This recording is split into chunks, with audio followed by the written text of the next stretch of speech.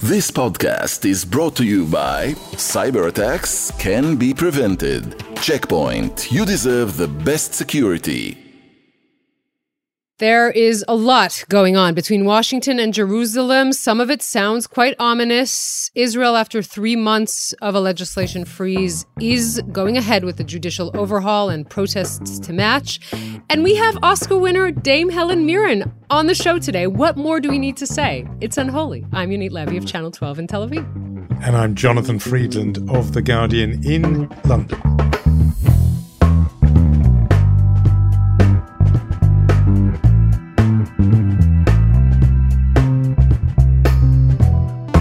It's Unholy, 2 Jews on the News from Keshet Podcasts. It is all going on this week. It has been fairly crazed. I know that the star quality is going to come later on with our interview with a genuine Hollywood movie stage legend. So that's where the sheer star power comes. But I did manage to bathe in a little bit of star power myself. And I'm still slightly buzzing from it because, as you already know, Yoni, I did see the legendary Bruce Springsteen perform here in London a few days ago, and it was just something else. I mean, transporting. I am so unbelievably jealous. You know, I'm not usually jealous of you living in London and you're doing your Londoner thing because I love my city and I'm fine. But occasionally those moments where you're like, oh, just sort of off the cuff saying to me, yeah, I'm going off to Bruce Springsteen concert. Those moments are the moments I get, green-eyed jealousy. I know. I don't blame you a bit because it was I did just sort of slip that reference in. So I wrote about the performance and about the whole experience, and I found it incredibly moving. I mean, it was brilliant, but also it was clearly a performance by a man who's now getting on a bit, and he acknowledged it and talked about time and all those sorts of things. Anyway, I checked in with our friend of the podcast, previous contributor, Eric Alterman, who is, among other things, a biographer of Bruce Springsteen, who directed me to a piece he wrote called Bruce Springsteen is Jewish. Subhead, he may be Catholic, but to many fans, including this one's, his lyrics speak to a different creed. You have to dig out the piece. It was in The Atlantic some time ago. It makes a very strong case that Bruce Springsteen is at least somewhere culturally He's from New Jersey. I mean, that people. Gives him, some points for being Jewish. Absolutely, it did and does. And, the name itself, people have often mistaken him for a Jew. Eric reports that the Jew or Not Jew website, how, by the way, did we not know about this, gives Springsteen a 6 out of 10 on its Jewish scale, even with its inevitable verdict, not a Jew. So we have to get into this. But no, do go and look at, you can look at the thing I wrote about Springsteen. It's there on the Guardian website, but also Eric's thing, Eric Alterman, Bruce Springsteen is Jewish. We're always open for debate on here. If you have a view on the Jewishness or otherwise of Bruce Springsteen, you know where to find us on various social media platforms. Let us know what you think. Anyway, that was my big cultural outing of the week. And let me recommend your piece on The Guardian because it's beautiful. And you write about how he sort of embraces his age and doesn't try to, run away from it. I think it's a beautiful piece. But that was your events of your week. Let's talk about the events of mine.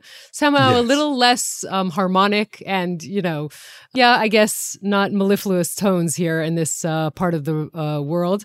So where we are is that the Netanyahu government has decided after 3 months of freezing the legislation, we all remember the night of Netanyahu's decision to sack Yoav Gallant and the response of Israelis taking to the street, being very concerned about this, really probably a night of intense protests. The protests have been going on every week, of course, but that was a night in which Netanyahu decided to freeze the legislation for the good of the country and because of all of the external and internal pressure. But now after 3 months, Netanyahu is going ahead with it. And what we saw this week is the very first part of the reasonable clause and essentially scratching out the reasonable clause passed in the Knesset in first reading. And the coalition completely intends to go forward with this legislation to end it until the end of this session at the end of July. Yeah, I mean, that is quite a timetable.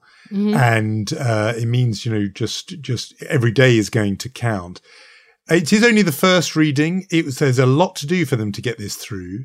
But, I mean, to what extent should we be surprised by the fact that they are going ahead, despite everything, the protests, the international pressure? We're going to come on to some serious international pressure on that. The fact that they're, determined to steamroller this through, I mean, others did think they would not fully go ahead with it in its original form, and they haven't. They've dropped a whole lot of elements from it. But this is a core part of it, and it does, how do we account for the determination with which they're pursuing this? Well, first of all, I mean, that is the salient question. If this does pass indeed in the second and third reading and become a law, and the coalition says it's going to do it within 10 days, right? The time frame doesn't allow for a lot more. It will be the first part of the judicial overhaul legislation to actually pass. And that is, of course, important. What this specifically means is that any civil servant in Israel will be dependent upon politicians and their ability to appoint or fire without any judicial oversight. Of course, the talk inside political circles is that the first thing they would want to do after that is to fire the attorney general, who's also head of prosecution and responsible for Netanyahu's trial. But you ask a good question, which is, what is the logic behind Netanyahu deciding to unfreeze the legislation? I think he is at this moment where he is more, let's say, wary of his own coalition and the forces inside it, more than anyone, Yariv Levin, who's the justice minister and the architect of all this. And that is the thing he's worried about. It's not that he's not worried about the United States, the pressure from the United States. We will discuss this in a moment. He's worried about, obviously, the reservists. And we said this is the main point. The pilots, the part of the Air Force, the reserve pilots who said they won't serve if the judicial overhaul passes. His gambit here, Netanyahu's gambit, is that on this clause, they will not actually live up to their threat, because what we saw to this point is just a threat. But he's saying, wait, for the reasonableness clause, now what? We're going to see tens or hundreds of pilots saying not actually coming to reserve duty. And I have a quote for you from something that is published on Friday in the Yediot Achronot newspaper. Amit Segal, our political correspondent, saying Netanyahu in closed doors is saying the country can do without a few squadrons, but it can't do without a government. And the meaning of us not passing this legislation now is that Israel won't have a government. You obviously argue the merits of what he's saying, but this is what he's thinking. He doesn't want to lose the government now, and in the near term, that's more important for him than what's happening later. And that is an astonishing quote, given his self-styled image as Israel's Mr. Security, the idea of jeopardizing the security by saying, what's a couple of squadrons among friends, and then, but blatantly for his own political survival. I also think the tactic there that you've outlined is of sort of salami slicing. That yes, the pilots wouldn't swallow the whole package, but if you slice it and feed it to them slice by slice, then each individual slice is somehow palatable. And therefore, the reasonable course, just on its own, you're surely not going to refuse to serve just for that. He's testing that. And, there is further reporting, it's Amos Harel is reporting, that he's spoken to individual pilots, reservists, who are saying that they aren't, then, because now the requirement is they can't move en bloc as a group. They have to individually take this stand. Yeah, that they'll take that stand. It's all going to be about numbers. Is critical mass possible? Will enough of these patriotic pilots say even the reasonableness clause is too much? And also think about two things. One is that I did this interview this week with the former IDF chief of staff, Gadi Eisenkot, who's now in Benny Gantz's party, the National Unity Party. And he's saying security issues for Israel right now have never been so dire and complicated since the end of the Yom Kippur War. That's what he's saying. By the way, we will mention the Yom Kippur War also later in our program, in our conversation coming up. But listen to how dangerous he's saying. Look, all of the red lights are flashing. Our enemies think that our deterrence is low. We have a complicated security situation in the north and in the south, and this government does not have a bandwidth at all because it is dealing with the judicial overhaul. I make one more point of the difference between now and what we saw in March. The protests themselves definitely not dying down, but losing a little bit of the public support because Israelis are less and less tolerant of roads being blocked. They're less and less tolerant of the main airport, Ben Gurion Airport, being shut down. Actually, not shut down. The planes continued, but there are huge protests there. So Netanyahu reads that as well. And again, his gambit here is saying, I am passing this legislation by the end of the summer session, this part about the reasonableness clause, and then we'll see. Maybe he wants to kill it. Maybe he'll tell his coalition, that's it, we've done that, enough, let's move forward. But he wants to pass this in second and third reading to prove, at least to his home base, that he is, adamant about this. And what some of the opponents say is the reasonable clause should not be misunderstood as only one part of a whole package. In a way, it's the whole ballgame, because under cover of that change, you could, runs the argument, do the whole thing, because you can appoint the people. You can say, well, this action that we want to do is legitimate and the court can't say it's unreasonable. And therefore you could smuggle through the rest of the package that was originally planned. So he's testing the country to its limits, I think. He's calling the bluff of the protesters. How far will you go? How much strength do you have? Will people come out for something which I can spin as just a small procedural thing? Mm-hmm. I mean, he's pushing it, whereas I think a few months ago, a lot of people thought he would not push things to the brink, that the threat of sort of Israeli self-destruction was so terrifying that he would not push things that far, and yet he is. So these are really fateful 2-3 weeks for the country. And, you hesitate to be hyperbolic about these things, but it feels like we're actually at crunch point now. And how it plays out over these, the next 3 weeks could be decisive. Yes, and the feeling is really much of that. The tensions are very, very high, running high between both camps. There are the feeling of fumes in the air, of gas fumes in the air, and just a little bit of just one match can set this whole thing on fire. I really hope it doesn't. But yes, until the end of the Knesset session at the end of July, we are still going to be in that volume. Just one thought that strikes me.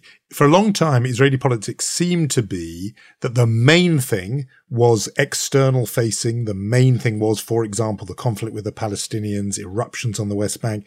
And every now and again, there would be a domestic distraction from that. Now it's reversed. Those 48 hours that we talked about last week on the podcast, the battles and military operation in Jenin, that was a kind of 48-hour diversion, and then back to what really counts and what really gets the pulses racing, and that is the domestic clash. It now feels like that's the existential contest and question for Israel. And the other thing, outside, as it were, the borders, is a sort of, comes and then goes, so that Israelis can turn back to the conflict that matters, namely the one with each other and with themselves. Yep. And when you think of the Attorney General, Avichai Mandelblit, former Attorney General, that I spoke to this week, and he's saying if this piece of legislation goes through, by the way, also the person who decided to indict Netanyahu, if this goes through, Israel will be a dictatorship, a threshold dictatorship. That is, who would have ever imagined that would be something we say? Yeah. Well, it's being noticed around the world too. And that's what perhaps we should move on to that, because the relationship which, historically, from the beginning, and again, we might talk about this with our guests later on as well, is the one between Israel and the United States, the key strategic partner. And that relationship is under new and in some ways exceptional strain. There are a few signs of it, but one of them has come from a columnist who's been a guest on this podcast, of course, Tom Friedman of the New York Times, multiple Pulitzer Prize winner, hugely influential foreign affairs columnist for the New York Times. Important in this case, though, because of the sense in which he is extremely well connected to particularly democratic administrations. It's thought that he has the ear of Joe Biden, and that, if he's writing, then he's not only speaking for himself, as it were, that there is the implication that he is partly picking up what he hears from the administration. So what did he write in a column published this week? Headline: The US reassessment of Netanyahu's government has begun. In a column that really does not pull its punches, in which describes Benjamin Netanyahu as engaged in unprecedented radical behavior. It warns that this government, the Israeli government, is, quote, undermining our shared interests with Israel, our shared values, and he goes on to explain this, the vitally important shared fiction about the status of the West Bank that has kept peace hopes there just barely alive. He is saying that the tension between Washington and the government in Israel has reached such a pitch that essentially the United States will, before very long, reconsider its fundamental relationship with Israel. As I said, this isn't just, it is partly one of America's most influential journalists talking. There's also the sense between the lines that this is a message that has come from the White House that is being transmitted to Israel.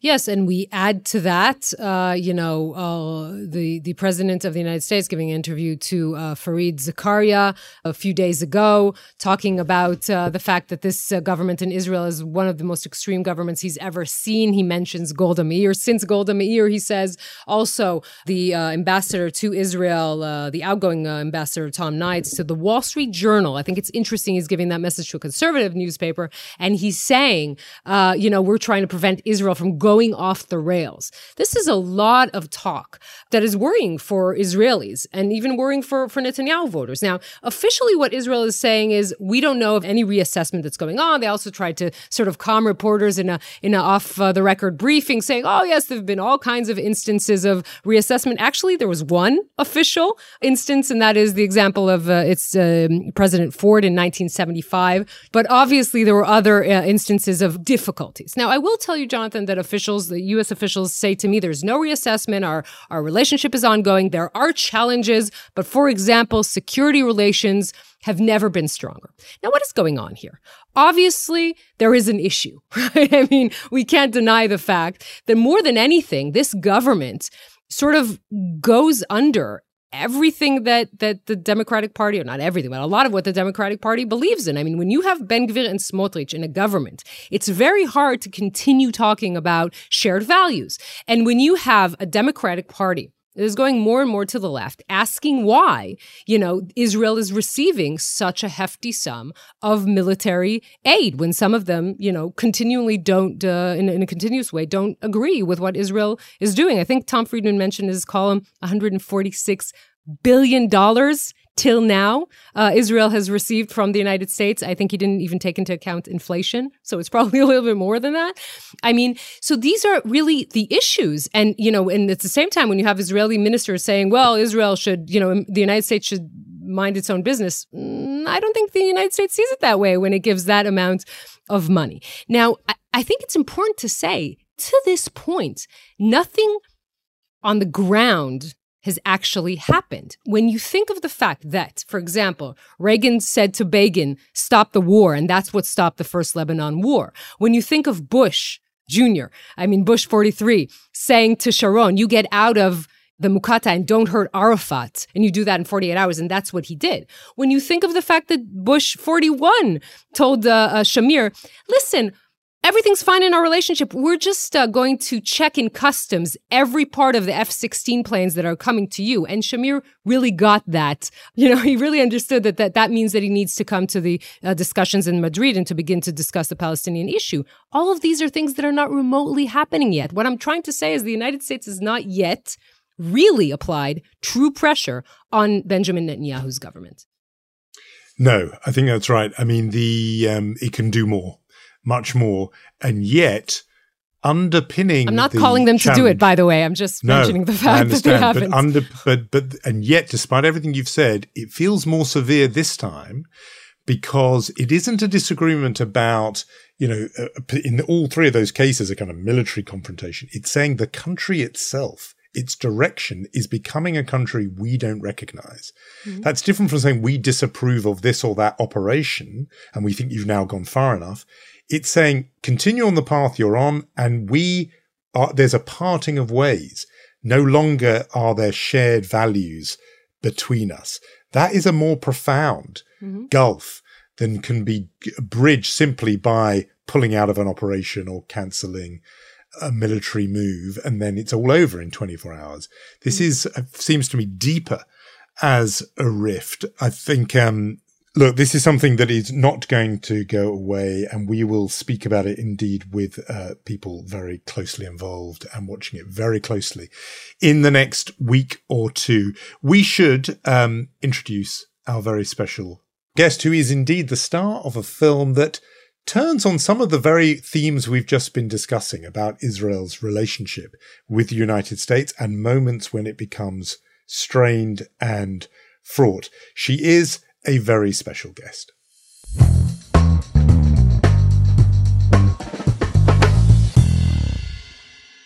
Dame Helen Mirren is one of her generation's finest actors. She has won every prize possible in her field, on stage and on screen, obviously winning Academy Awards, and has played some of the most iconic women of recent history, including famously Queen Elizabeth II.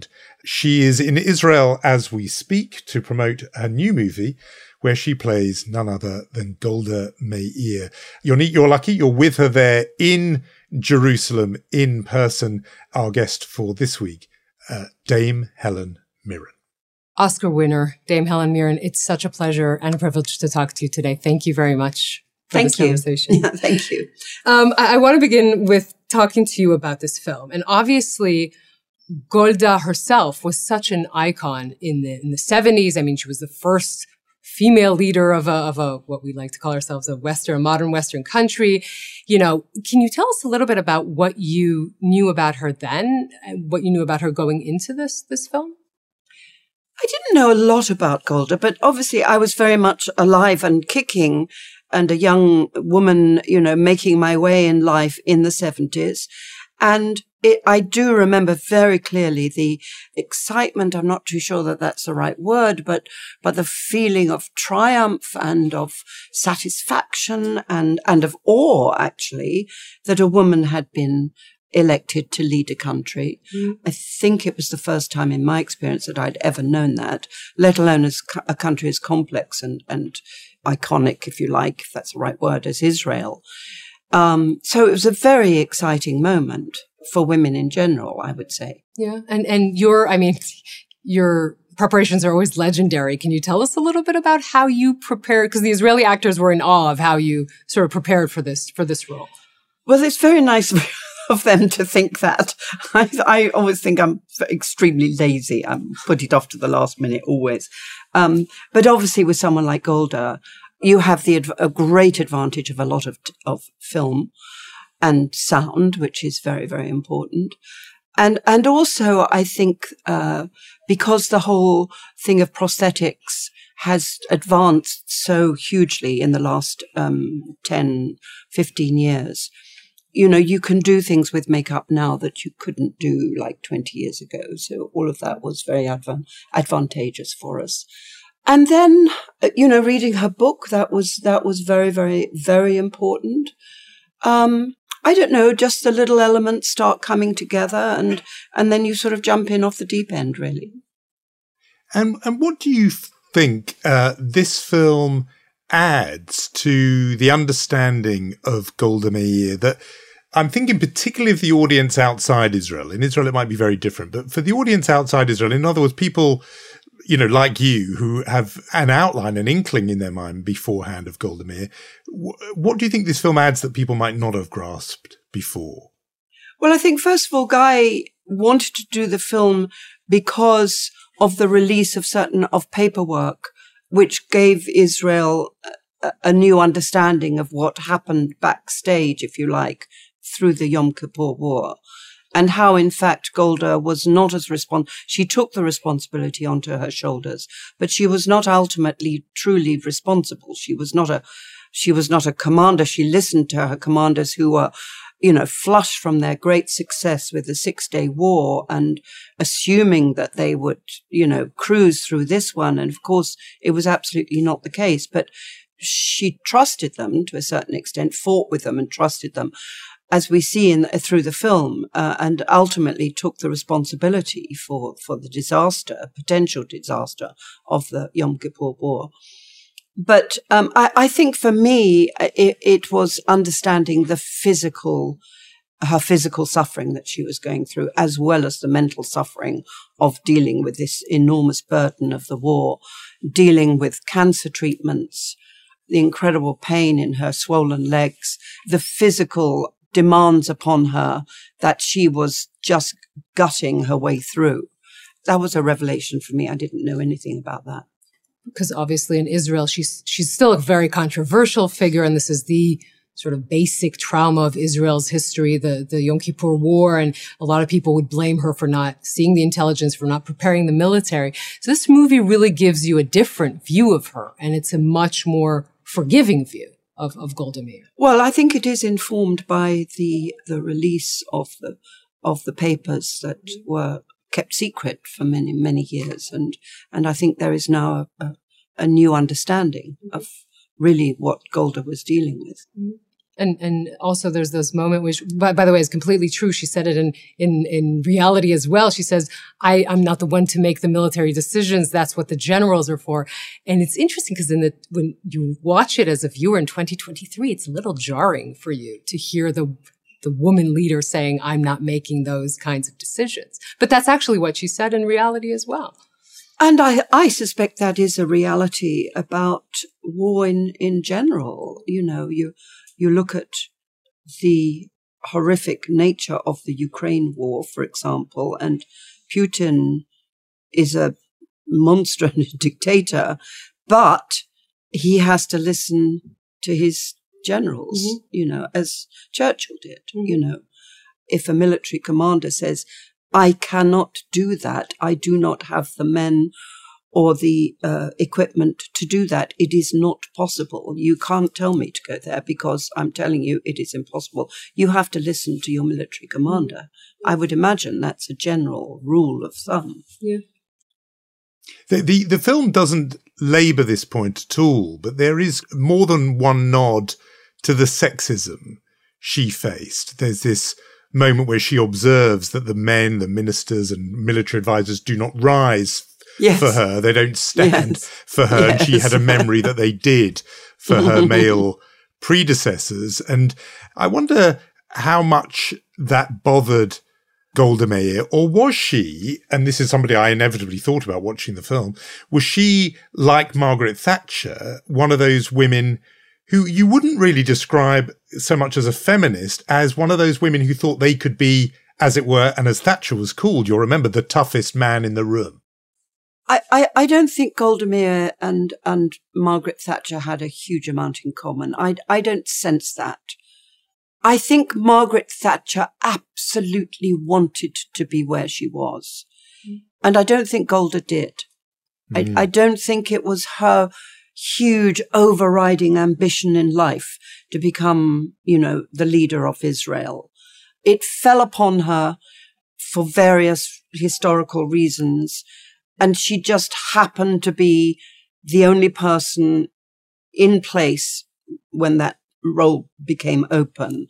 And it kind of fell upon her. I don't think she wanted it. But she did have the capability of doing it, which is why, they asked her to take that role, because they knew she had the capability, and not everyone does have the capability. But I don't think she wanted to be Queen Bee, the way Margaret Thatcher did. And certainly she was very supportive of women, created women's schools, in the early creation of Israel. She was very pro-women, wanted to make sure that, women were educated and women took their equal place alongside men in this new country called Israel.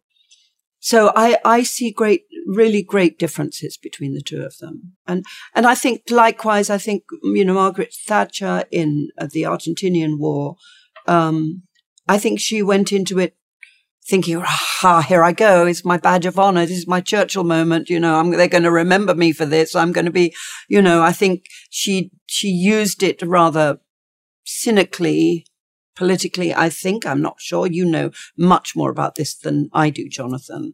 So, forgive me if I'm completely wrong.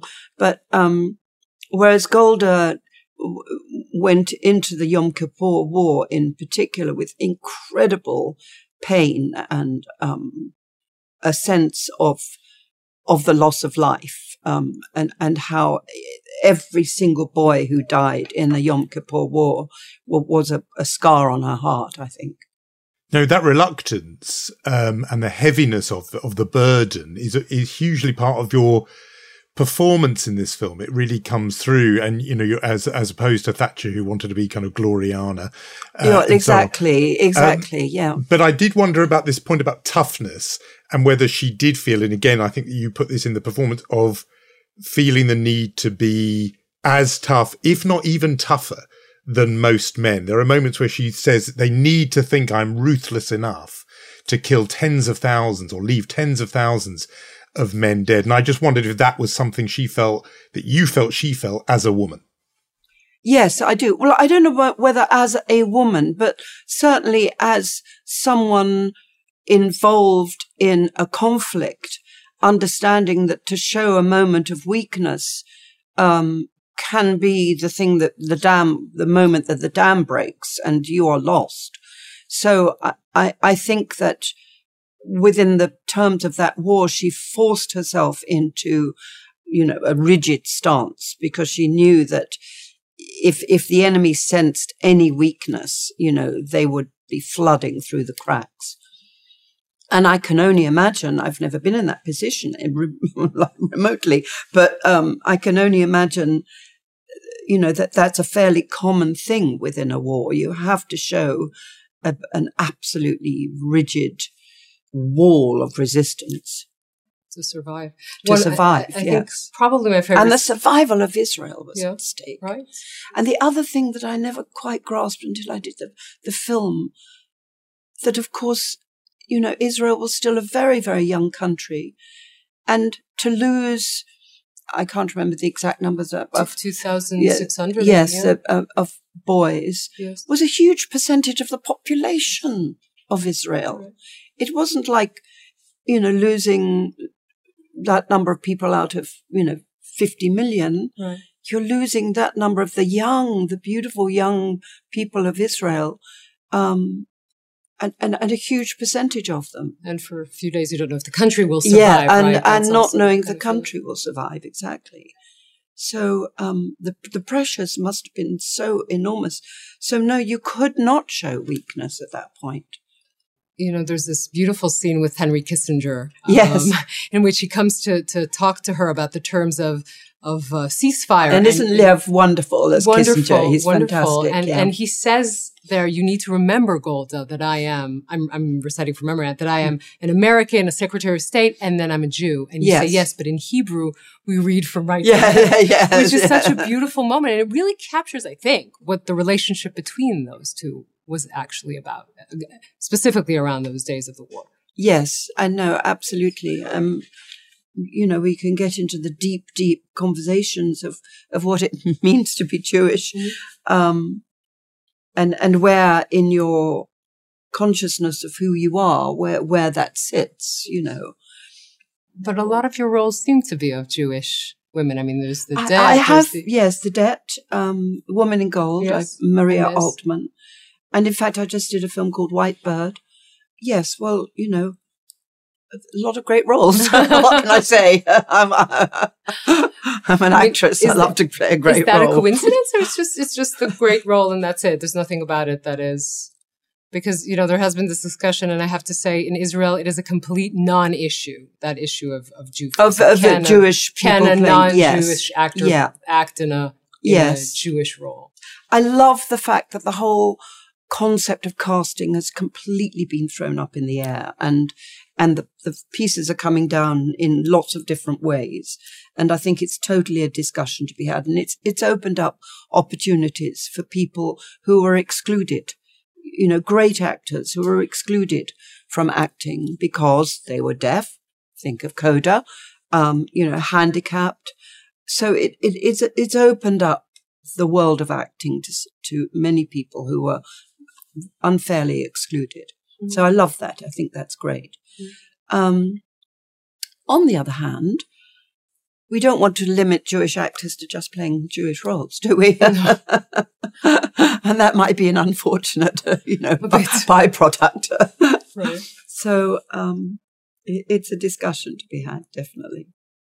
And do you think there's something about beyond the fact they're great roles, I just wonder if there's something that draws you particularly to these kinds of stories, to Jewish stories that do touch on these, nerves that we've talked about. I mean, the Golda story, but, a couple of stories, the Debt and Woman in Gold, that were Holocaust related. Do you think you have in some ways an affinity for this kind of narrative? I don't think it's necessarily an affinity, but I do feel very, very passionately that we don't forget the Holocaust, that it doesn't slip into history. And we're on the cusp of that happening. And I was born at the end of the Second World War, and I grew up in post-war Britain. And the realization of what had happened in the Holocaust, which happened really fairly slowly over the next 5 or 6 years, and the very years that I was growing up. And my education about the Holocaust, which I guess happened to me when I was maybe 11, 12, 13, that sort of age, I think had a really, really profound effect on me. So I've just personally always felt that anything that we can do to remind people of what happened is really important. So whenever I've been asked to playing Maria Altman, for example, I felt that issue was incredibly important, of the artwork and the belongings that were stolen from Jewish families. And the whole issue of restitution, I felt very passionately about. So I really wanted to do Maria Altman for that reason. I felt the issue was very important. I believe in Israel. I believe in the existence of Israel, and I believe Israel has to go forward into the future and for the rest of eternity. Mm. So, and I believe in Israel because of the Holocaust, basically. So whether I'm within the film or outside of a film watching it, it is something that I do feel strongly about. Yeah. Because the attitudes towards Israel have obviously changed since 1973. And today it's, sadly, I say, as an Israeli, much more controversial. It's more controversial. It's more difficult. And I wondered if there were anyone trying to say to you, don't do this film, don't come to Israel, yes, that kind of. There were.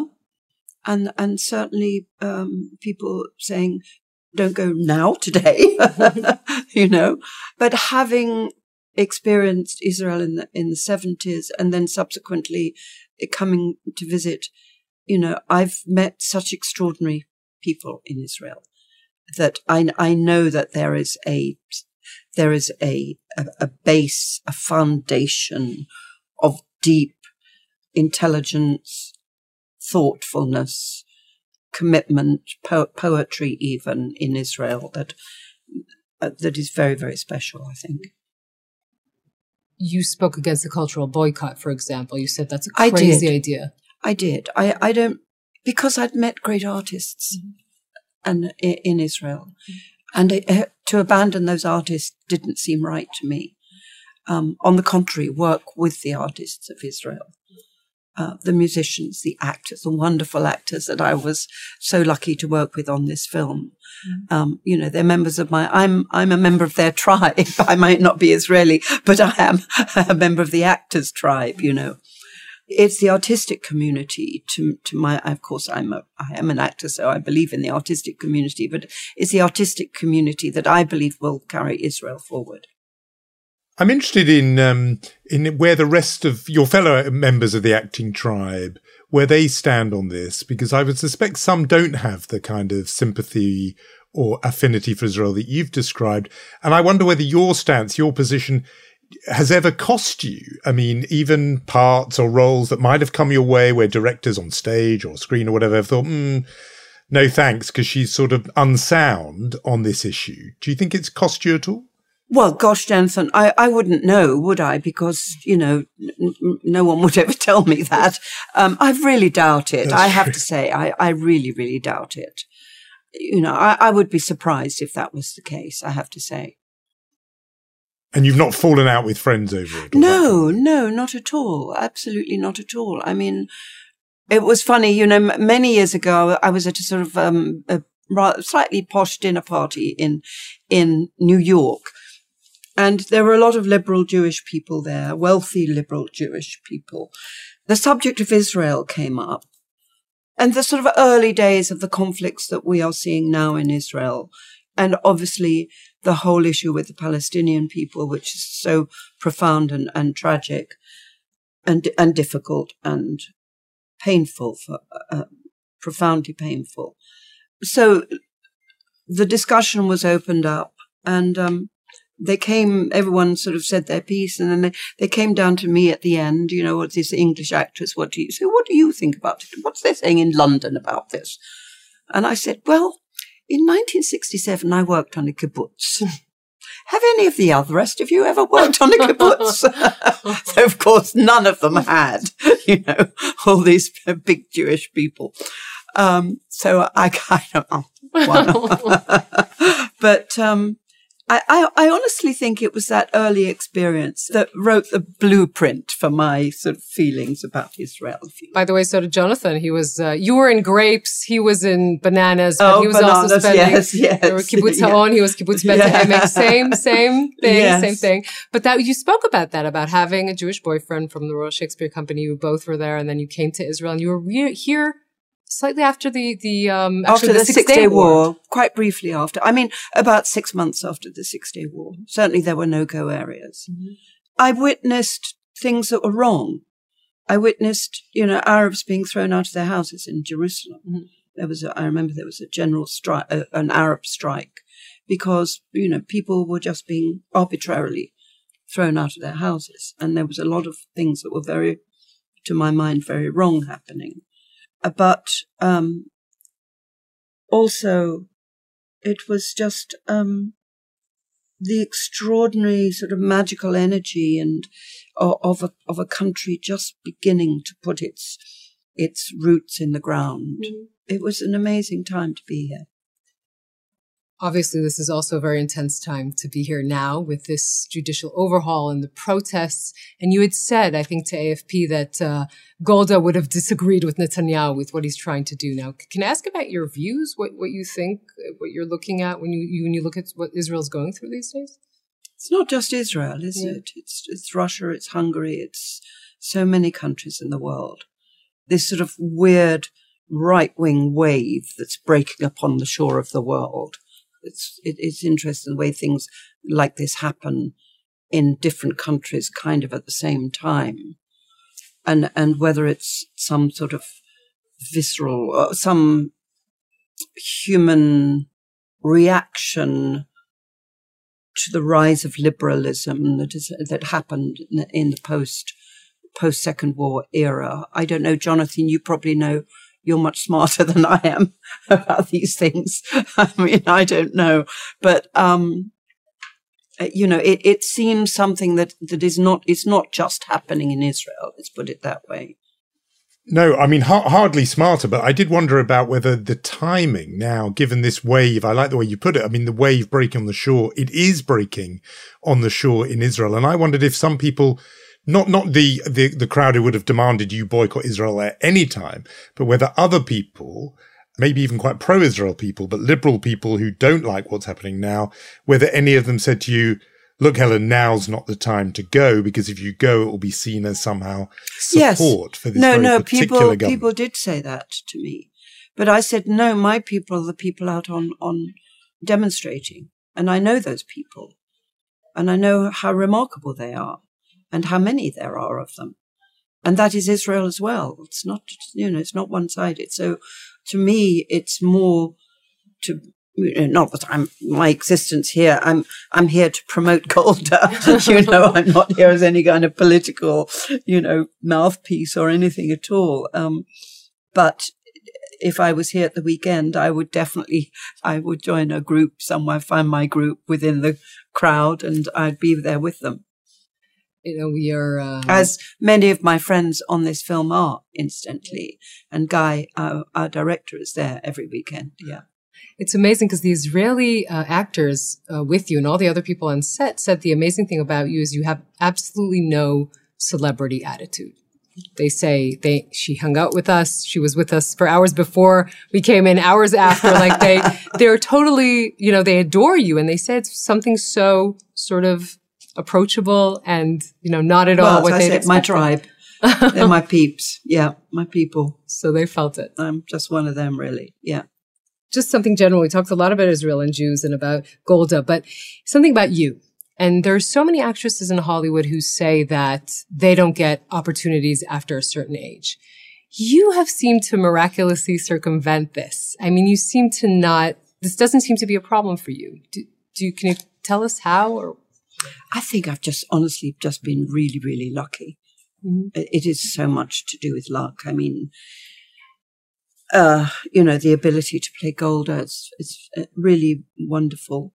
And yes, it's true. I mean, for men and for women. And there's a side of the entertainment industry that is to do with youth and energy. And so it should be. It's fantastic. Yeah. And indeed beauty and all the rest of it. And we all enjoy that and love it. And so it absolutely should be, I believe in the young. I think they're incredibly important. We need the young. And I think also women's stories were ignored or suppressed or dismissed. And I think I've been very fortunate in that I'm still alive through an era that is realizing the huge contribution that women have made historically in art, in science, in politics. Could I just come in with a parochial British question? And that is that you obviously played the Queen on stage and you played her on film.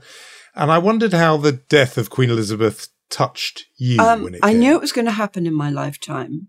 And I knew it was going to be devastating when it came because I'm an Elizabethan. I was 7 when she was crowned. I think she's been there my whole life. And obviously a woman who had such a long life. She was absolutely, a brick in the wall of my Britishness. And that brick was gone. And and my wall, wobbled a bit. It was very, very profound, actually. I'm not a royalist particularly. I'm a bit of a Republican, really. So it wasn't that sort of thing, but it was, how can I put it? Really, it was my history, and she was very much not. No, I always said she was a bit like Big Ben. I drove past Big Ben 100 times without ever really looking at Big Ben and really understanding how Big Ben works. So it was a bit the same with the Queen. Until I did investigate her because I played her. It was profound, but we move on. Life has to move on, and Britain will become a different place. I think also, Jonathan, I don't know about you, but it's the loss of that generation to me as well. And I felt it when my parents died. A loss of the generation who experienced the Second World War, experienced in Britain in particular, post-Second World War Britain, the bombed out London, the 70s, the black, and the struggle, financial, economic struggle that Britain went through after the Second World War, the nobility of the creation of the socialist state that I very much benefited from, and all of that I call them, the noble generation, and the loss of that generation, I felt very strongly. Dame Helen Mirren, thank you so much for talking to us. It was a pleasure. We could go on and on and on, I think. Thank you. Thank you, Jonathan. Thank you very much.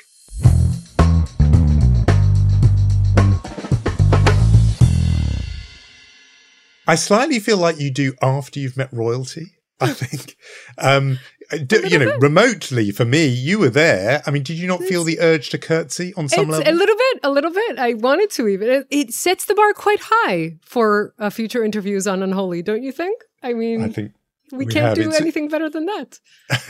No, she was wonderfully engaging and so interesting on Israel, her perspective on it, as somebody whose connection goes back, many decades, on Golda Meir herself. I just thought a really, really stimulating conversation with one of the most admired performers in the world. And when you watch the movie, and we both watched it, right? She is Golda. Like, it took me, and I'm an Israeli, believe me, I know what Golda looks like. I mean, it took me very long minutes to try and remember what Golda actually looks like. I mean, the documentary footage comes at the end. You're like, oh, okay. Because I think for a whole generation of young people watching this film, Helen Mirren as Golda will be the image of Golda.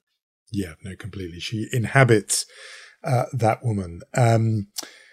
We should do some award handing out, not Academy Awards, I'm afraid. We can't do those ourselves, but we have our own little nominations committee. And in fact, who've been meeting in conclave. You, Yoni, have been far too busy with breaking and developing news where you are. You have contracted out the nominations committee to me. That which seems has to be met, happening a lot lately. It does, because you've got quite a lot on your plate. But the committee met in almost constant session. We have decided that our Chutzpah Award, it breaks hearts always to hand this over to a print newspaper, but we are going to have to, I'm afraid, hand the Chutzpah Award a week to the Los Angeles Times sports section. Because for cost-cutting reasons, and all newspaper journalists know about this, is having to cut its cloth and has therefore had to bring forward its deadlines. It now has to finish its sports section and print it earlier on in the day, indeed in the afternoon. And it means, therefore, that sports results that break in the evening games will now no longer be in the next morning's newspaper. Why is this chutzpah for our unholy audience? It's because that there is a whole culture which our Orthodox listeners, our Sabbath observant listeners will know well, which is when there is a Friday night sports game and it's impossible to check TV or use a phone because people don't do that on Shabbat, the only way of finding out the result is to look in the print newspaper the next morning. And there was a lovely piece in the forward by Lewis Keane, who says that he grew up with that tradition of there'll be a Lakers game the night before, and then as part of his Shabbat ritual, Friday nights thinking about the game, were they going to be up, were they going to be down, and then finding the outcome in the print newspaper that morning, which you could, of course, read without violating the Sabbath. That is no longer happening. A ritual, a Jewish rite for the Sabbath observant sports fan has been removed by this decision. We understand why it happens, because print is not as easy as it was. But I'm afraid a Chutzpah Award goes to the LA Times for depriving the Orthodox sports fan of that very particular pleasure. So I'm afraid that award on its way to Los Angeles. Meanwhile, our Mensch Award goes to the European Union of Jewish Students, who have taken Twitter to court. They've done it in Germany, where these kind of lawsuits are it's a more hospitable environment for these kind of lawsuits.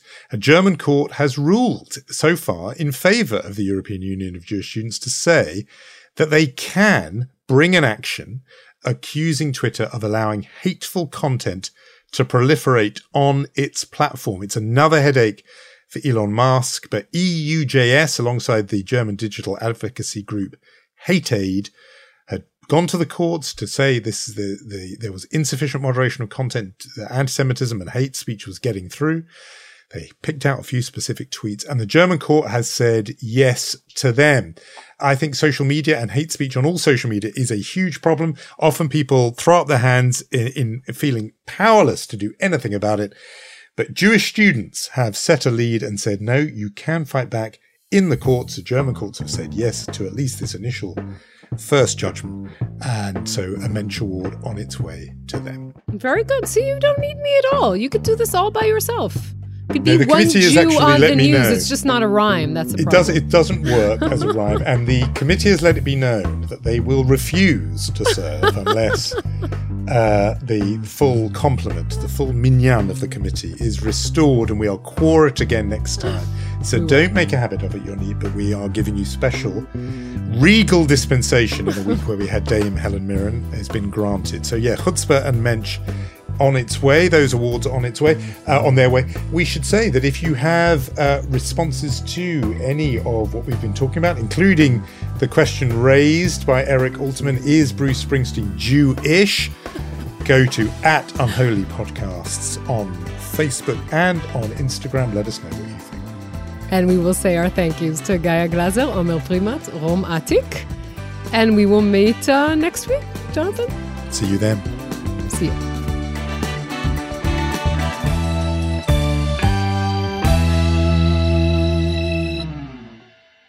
This podcast is brought to you by Cyber attacks can be prevented. Checkpoint. You deserve the best security.